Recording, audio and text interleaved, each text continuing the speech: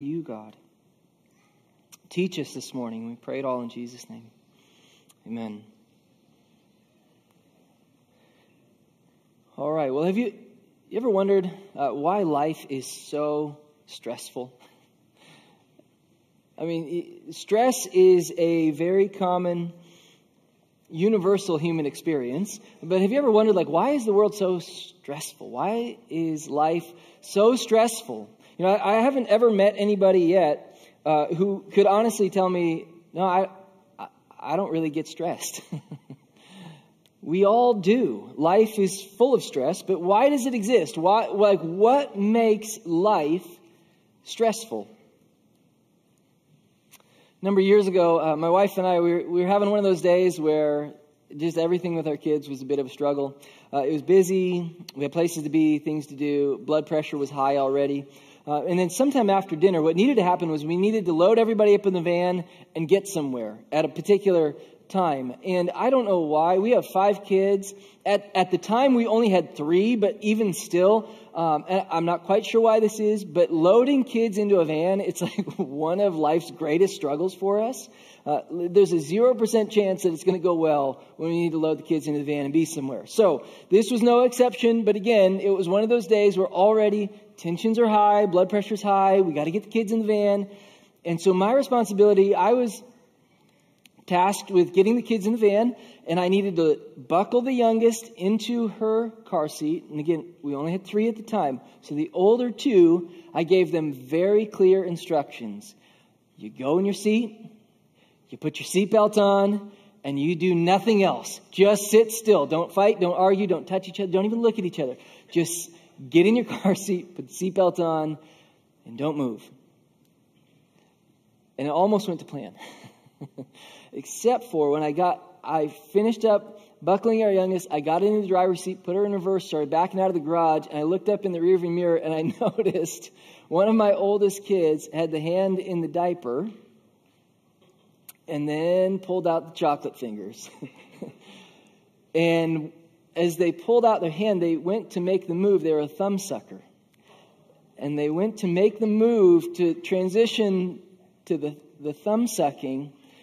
And I panicked. I don't know why I thought that, I obviously panicked. But I don't know why first instinct was just to get out of the van, jump in through the sliding door, and I was going to tackle and break it up and make sure it didn't happen. And I'm dry heaving at the time too. But I leap out of the van door. I swing the door open. I go to move the sliding door. And I realize, oh no, in my moment of panic, I forgot to put the van in park. So the van is still moving, but it shouldn't be a big deal. It's a pretty flat garage and it's just slowly moving back out of my garage. The issue was though, when I flung the door open, the edge of the door caught the side of my garage wall.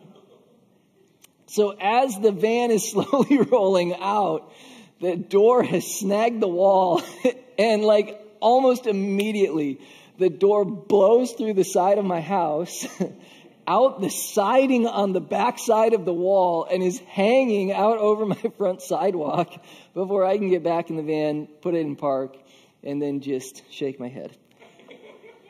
You want to see me on the verge of a meltdown, you just look right there. It was a high stress situation. And in one sense, you could look at it and say, the reason why I was so stressed is because something bad happened. Bad things are the reason for stress in our lives. But you see, I think that would actually miss the mark. And the older I get, the more that I realize that is not the issue. Bad things are not what produce stress in my life. The reason there's so much stress in the world is that my life utterly refuses to go according to my plans. It's no matter how hard I try, no matter how hard I work, my life utterly refuses to cooperate with my plans. That's the real problem. You see, I can handle bad things. I can handle hard things when I plan for them. I was a runner. I intentionally embraced pain every day for years of my life. Bad things aren't the issue. It's when things do not go according to my plans, that's the issue. But here's what I think has taken me a very long time to realize. The reason my life doesn't go according to my plan is that God's plan is actually unfolding. And God's plan is not my plan, which I get confused about all the time. Like, I think because I'm trying to seek the Lord and I'm trying to make good plans and godly plans, I am so confused all the time thinking my plan is God's plan. But the reason my life utterly refuses to cooperate with my plan is that my plan is being thwarted by the plan of God. And I think I carry so much stress in life, feeling like my plan is God's plan, and when things don't go according to my plan, the plan of God is somehow being thwarted. But here's the big idea from our passage in Genesis 14. Big idea is this: God's plan is unfolding, not yours, and you can trust his plan. God's plan is actually unfolding in your life and in the world, and you can trust his plan. And to be honest, you should not trust your own plans. Doesn't mean we shouldn't have plans or make plans or seek the Lord in our plans, but we should not have our hope in our own plans. We need to trust God's unfolding plan even when it doesn't look anything like what we expected. And we're going to find that lesson as we dig into Genesis chapter 14 today. But before we do that, we need to reset the table a little bit here and just figure out where have we been and where are we in the book of Genesis. Okay, so about 8 months ago, we started this journey into the book of Genesis. And right away, we said the book of Genesis, it's not a science textbook written by a scientist. That's not what we have in Genesis. Yes, it states some truth that gets us into a few scientific conversations, but it's not a science textbook.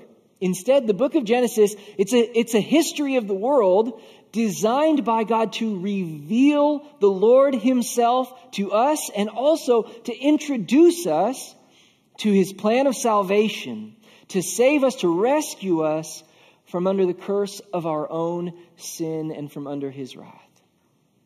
That's what the book of Genesis is, and it was written by a man named Moses, who was a wonderful man of God. But before we ever get to Moses, we're introduced to several very significant people in the book of Genesis. The first of which being Adam and Eve. The very first people that God created. Adam and Eve, very significant figures in the book of Genesis. And we see that God created Adam and Eve, the man and the woman, and he placed them into the Garden of Eden. And then he tells us right away his purpose for creating human beings. He says, you are to cultivate this land that I've given you. Cultivate it. And you are to rule over my creation.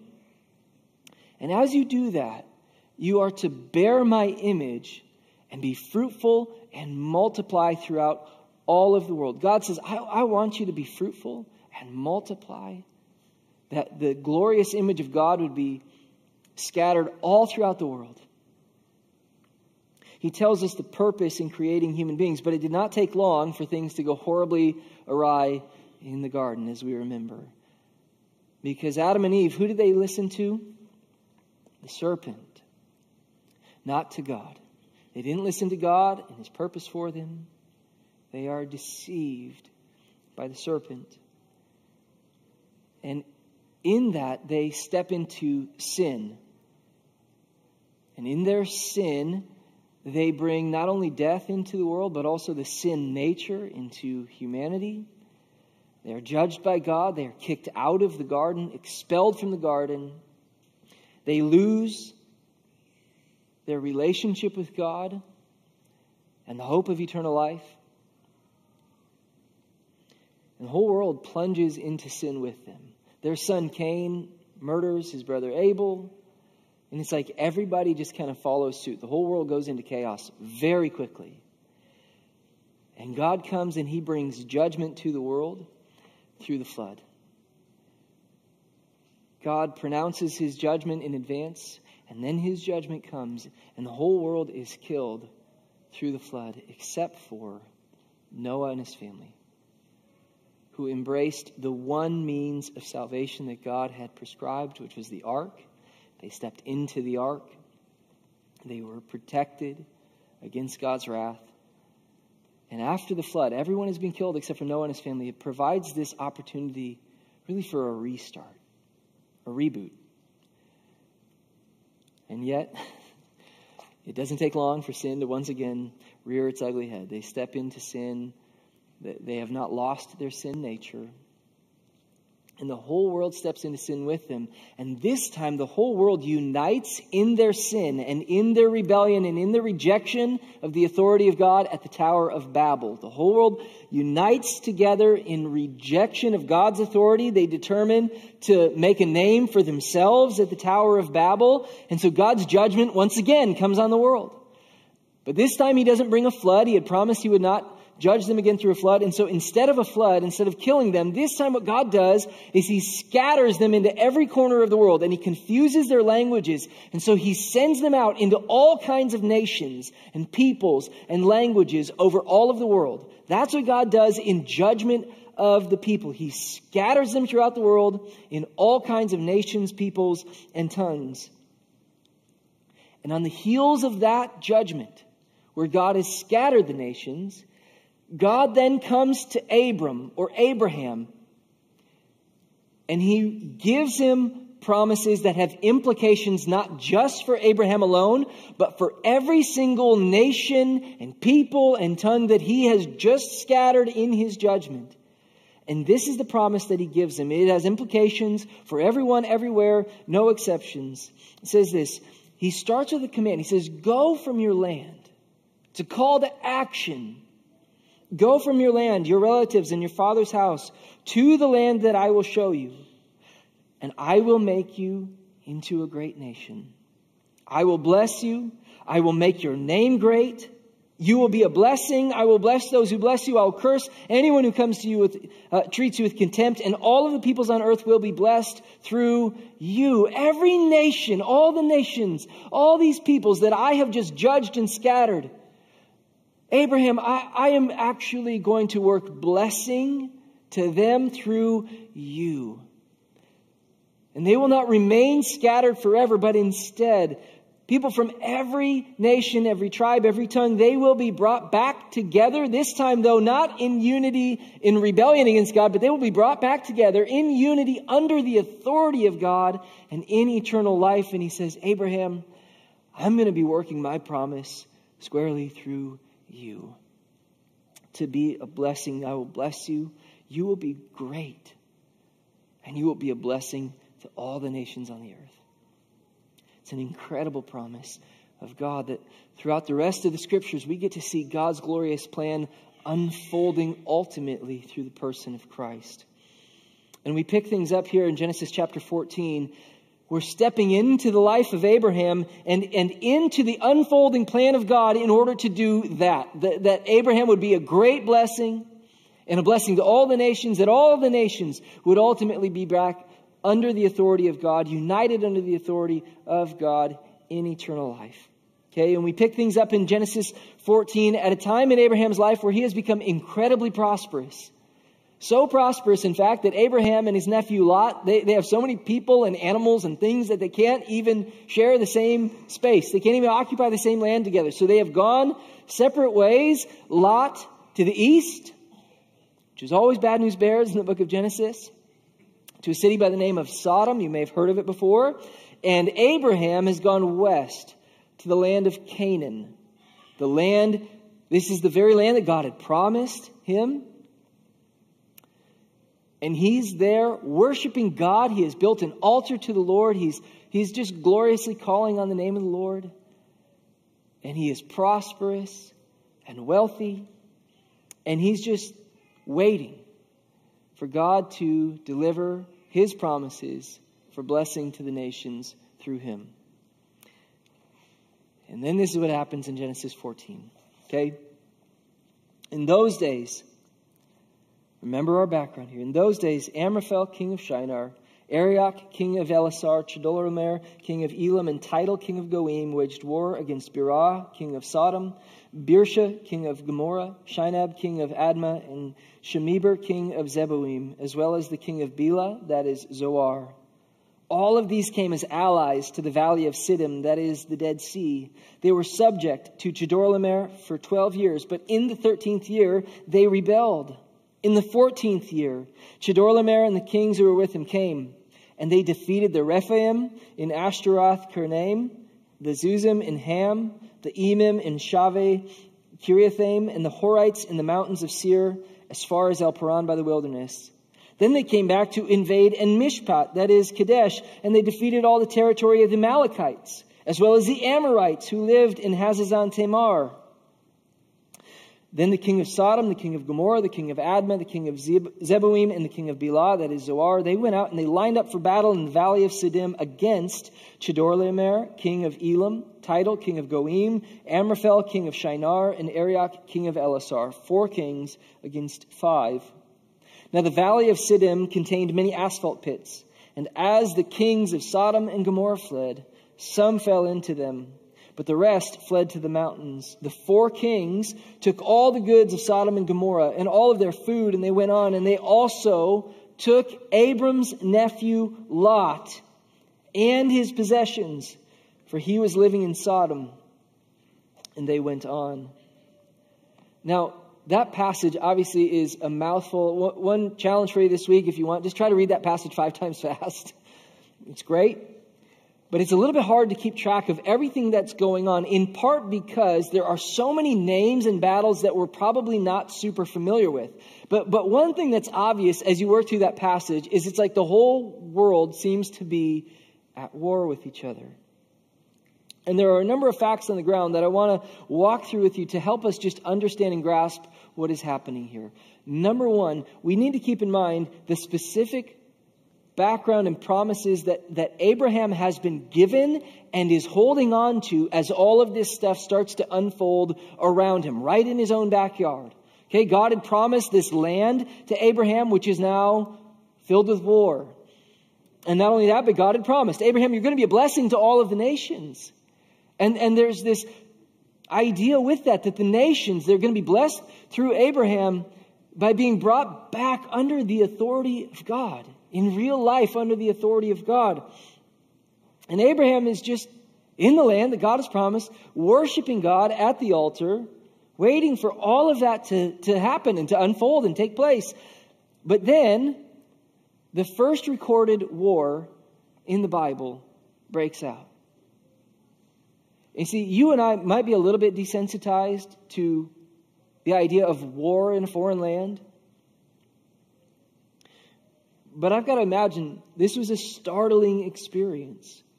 It's the first recorded war in the Bible, and it probably felt like World War I. Like everybody in the world has suddenly decided to go out and slaughter each other.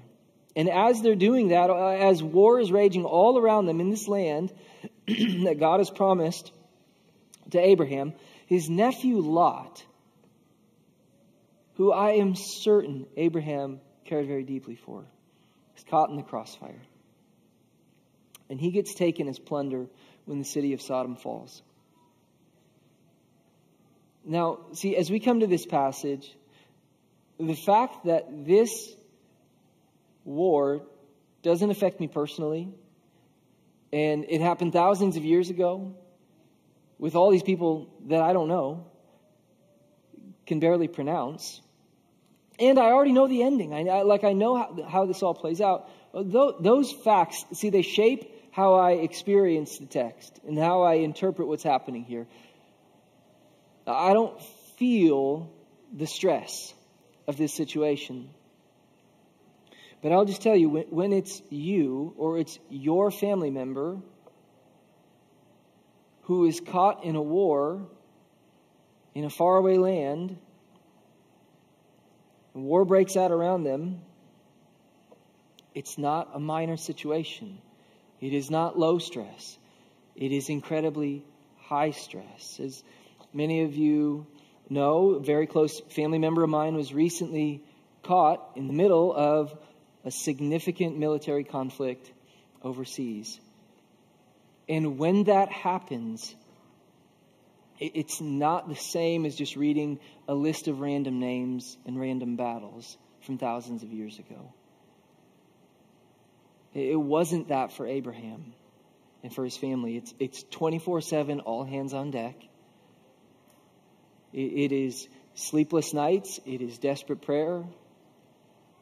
It is desperate means to try to do anything you can to get them out of harm's way and into safety. It is extremely high stress, high chaos, and the last thing it feels like is this all playing out according to God's plan. You see, when war breaks out all around Abraham and Lot,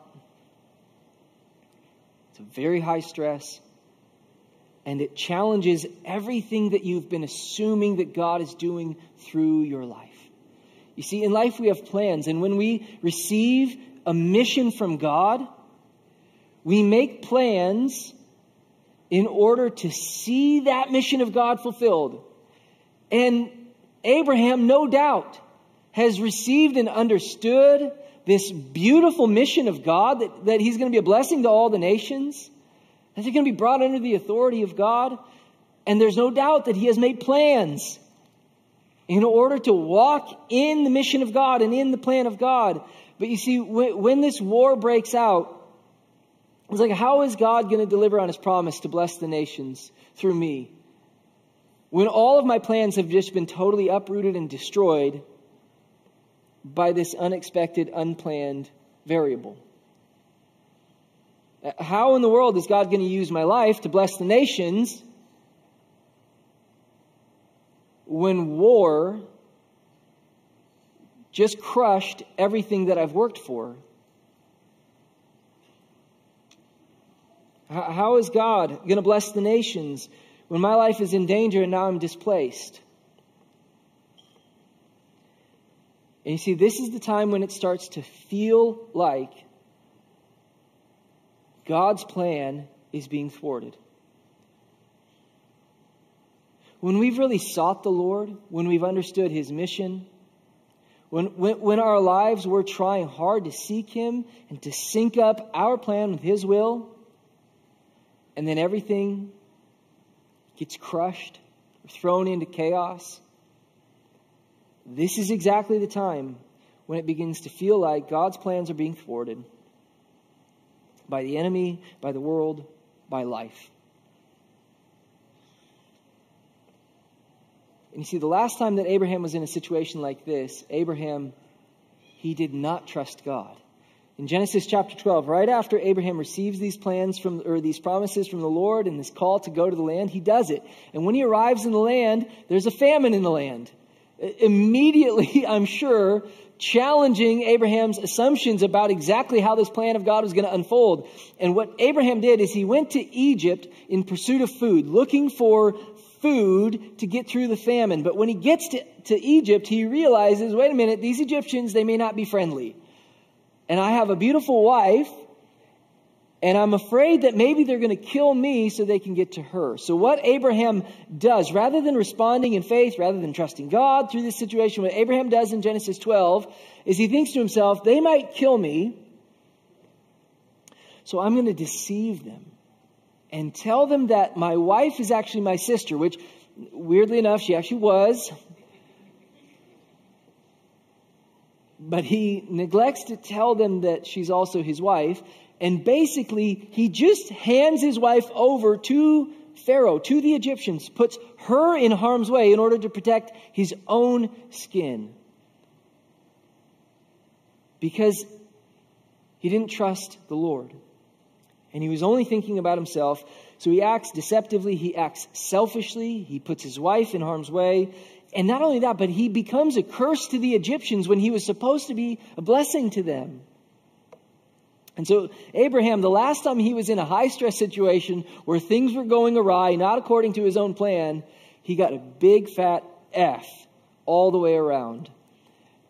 But what we notice in Genesis chapter 14, by the time we get to Genesis 14, there's something that has changed inside the heart of Abraham.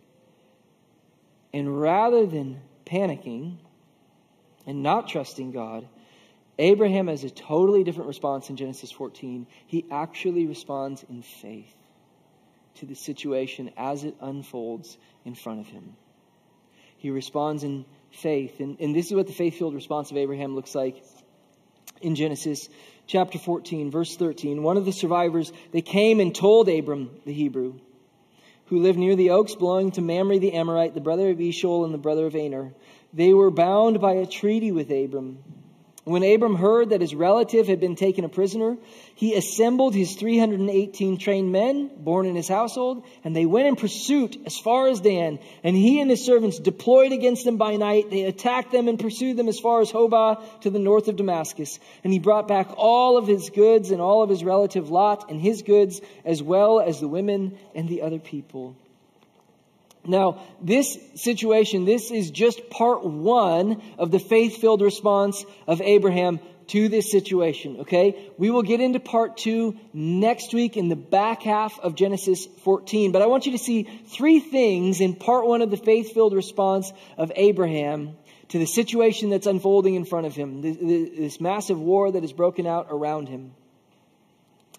Number one, the first thing I want you to notice is how Abraham doesn't respond. Notice how Abraham doesn't respond to the war and the chaos that has happened in Genesis chapter 14. First, he doesn't respond to self-pity.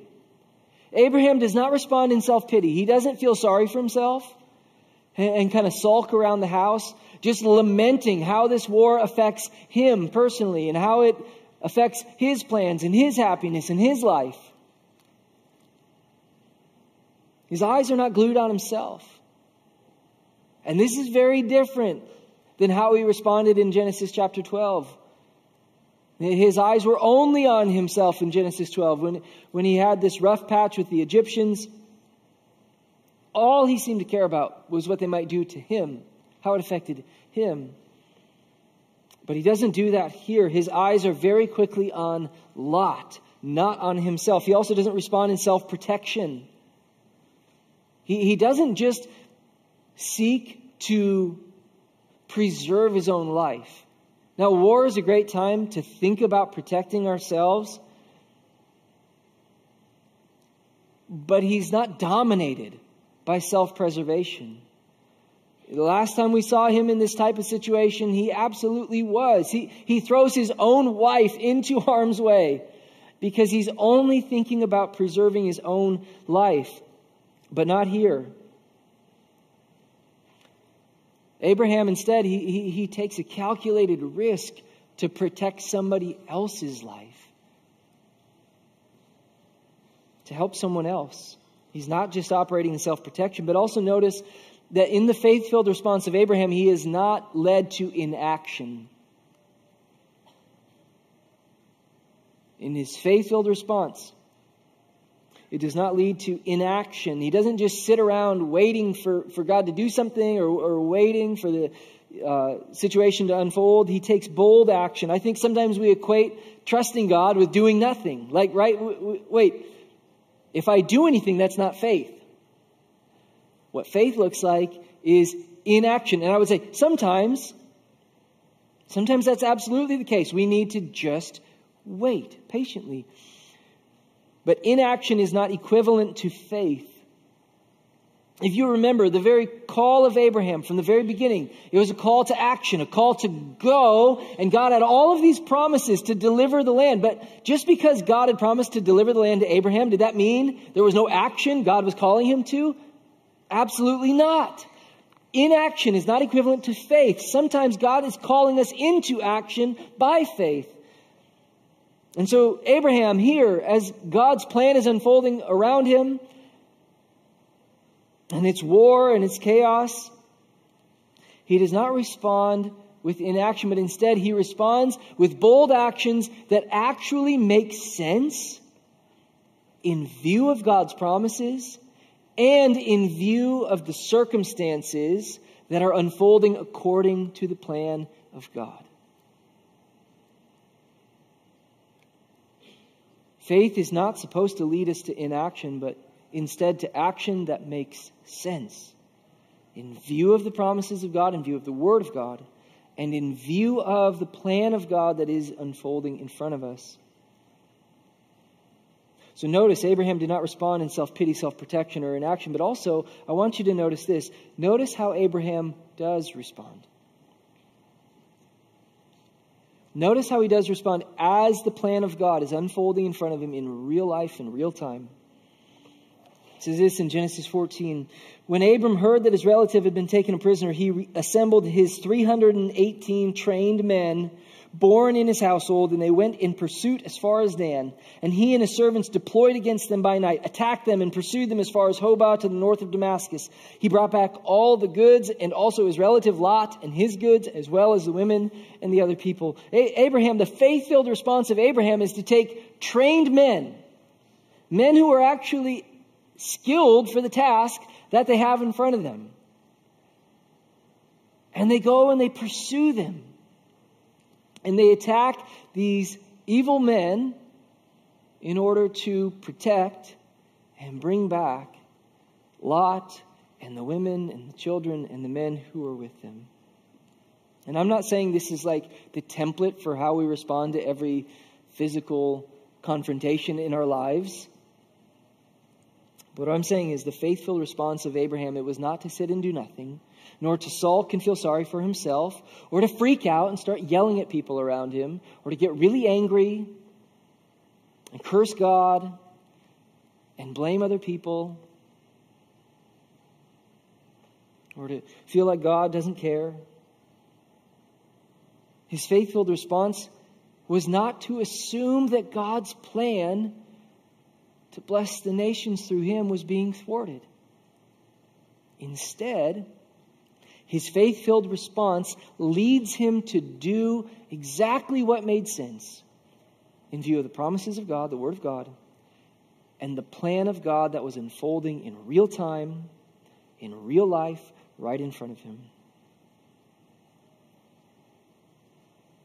The faith-filled response of Abraham, it was not to be anxious, high stress,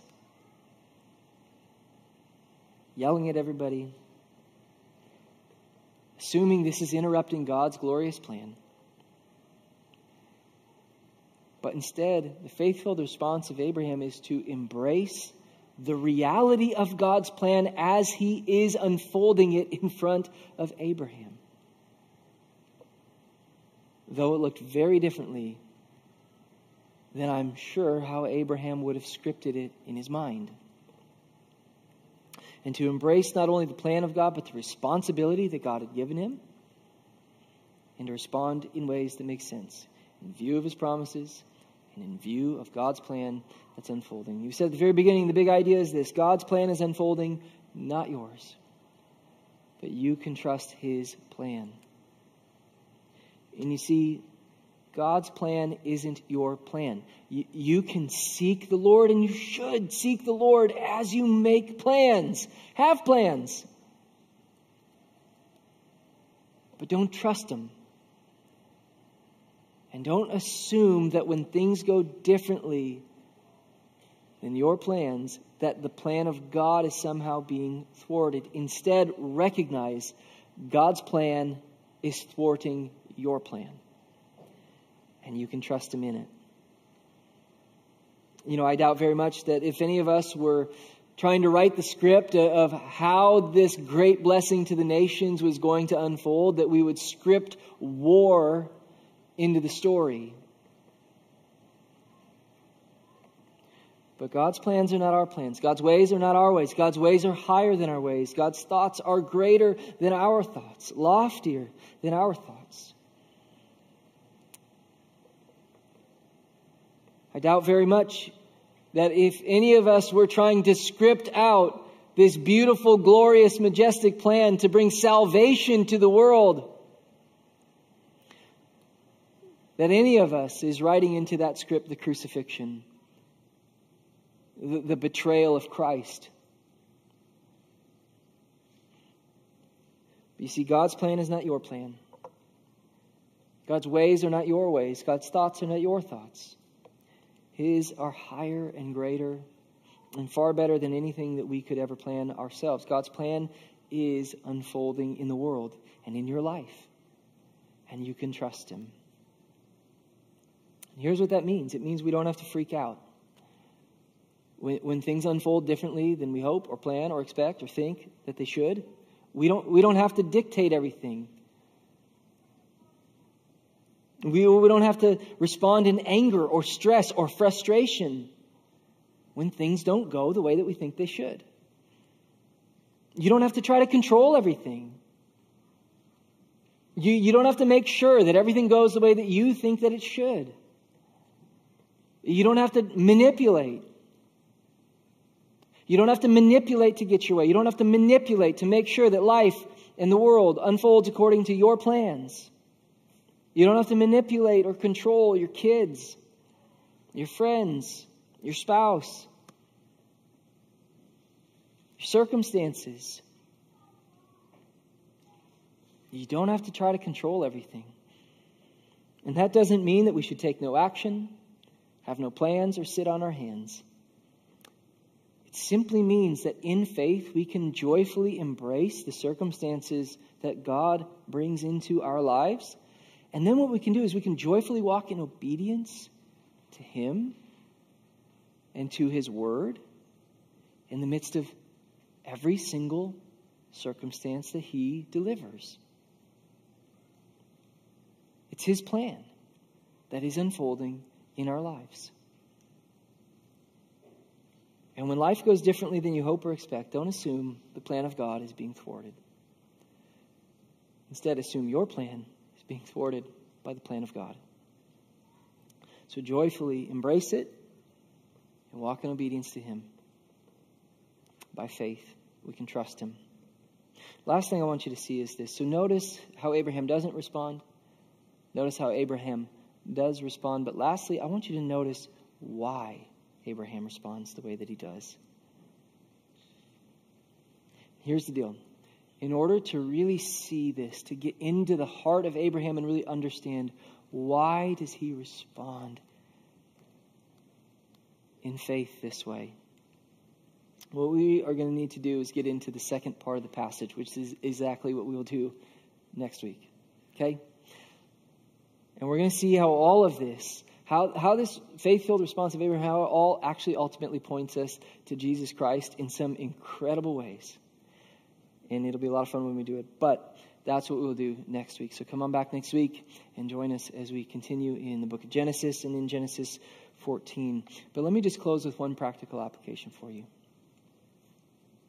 Repent wherever necessary of any unbelief in the plan of God. Repent wherever necessary. If there is any unbelief or distrust or discontentment with the plan of God unfolding in your life.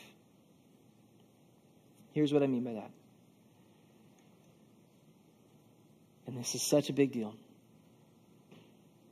When life unfolds differently than we expect or hope, when life does not go according to the way that we desired it to, or that we were hoping it would, or that we expected, or when things happen that confuse us, or anger us, or hurt us deeply, it is very easy to feel like God's plan is not playing out, or that God's plan is not good. And to just tuck bitterness into our hearts over and over again. Just tuck bitterness into our hearts. And through that, we can hit the eject button on our relationships with God's people. Never reconcile over hurts. Or we can hit the eject button on the mission of God. Or we can hit the eject button on letting anybody behind the walls of our hearts. And what we can do is we can start to live our lives from a permanent position of self-pity, self-preservation, and self-justification. We anchor ourselves in self-pity, self-preservation, self-justification. We start to live that way permanently as we tuck more and more bitterness into our hearts, rather than living a faith-filled, joyful life, taking calculated risks in the Lord in obedience to Him. Okay, and if that's where you're at in life, then what you need to do is this. We need to repent of that unbelief, of that distrust in our good Heavenly Father.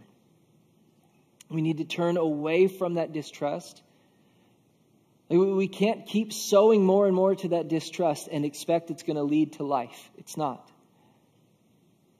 It's just going to anchor us in that permanent state of self-pity, self-preservation, or self-justification. Okay, we need to turn away from that distrust, turn away from that unbelief, and towards our Heavenly Father. We need to turn towards faith in His plan, in His promises. However it is unfolding in our lives, we need to embrace it as His plan, as His good, perfect, and pleasing will. In 2 Corinthians 7, Paul, he points out something that's incredibly insightful. He says, even in this joyful Christian life, there is grief. There is absolutely sorrow. But he says this in 2 Corinthians 7:10, for godly grief produces a repentance that leads to salvation without regret. This life, yes, there is grief, but through repentance, as we turn away from distrusting God, as we turn away from a heart that does not trust in the Lord, and as we turn towards God Himself in faith, trusting in Him, it leads us to this place of experiencing salvation without regret. It's real life in the Lord. But worldly grief produces death. Do you know what worldly grief? Do you see what worldly grief skips over? Repentance. We miss the turn. And worldly grief, it only leads us to death. Worldly grief, it only anchors us further in self-pity, self-preservation, protecting ourselves, hiding behind the walls, or self-justification. We have reasons for why we're not really going to joyfully walk in trust in the Lord. You see, life, it has bumps and bruises. Life will not unfold according to your plans. No matter what you do to try to control, manipulate, whatever it might be, life will not cooperate with your plans because it is busy unfolding according to the good, wonderful, pleasing plan of God, which isn't the script you would write in a million years. No matter how spiritually mature you are, there are going to be times of sorrow in your life as you walk in the plan of God. There will be times of grief. But you see, those times of grief and suffering and sorrow, they are often what God is using to produce the greatest treasures in our lives. The greatest joys, the greatest ways of pointing to His goodness. And the difference between godly sorrow and worldly sorrow as we walk in God's plan for our lives is repentance. Godly sorrow recognizes where we need to turn away from our distrust, turn away from our bitterness, turn away from our self-pity, and towards the Lord. Trusting in Him, trusting in His plan. Worldly sorrow skips right over the turn, misses the turn, and leads us into death. Only greater grief. And my encouragement for you is this. Seek the Lord on where you need repentance. To turn away from distrust and turn to Him, our Heavenly Father. He is good.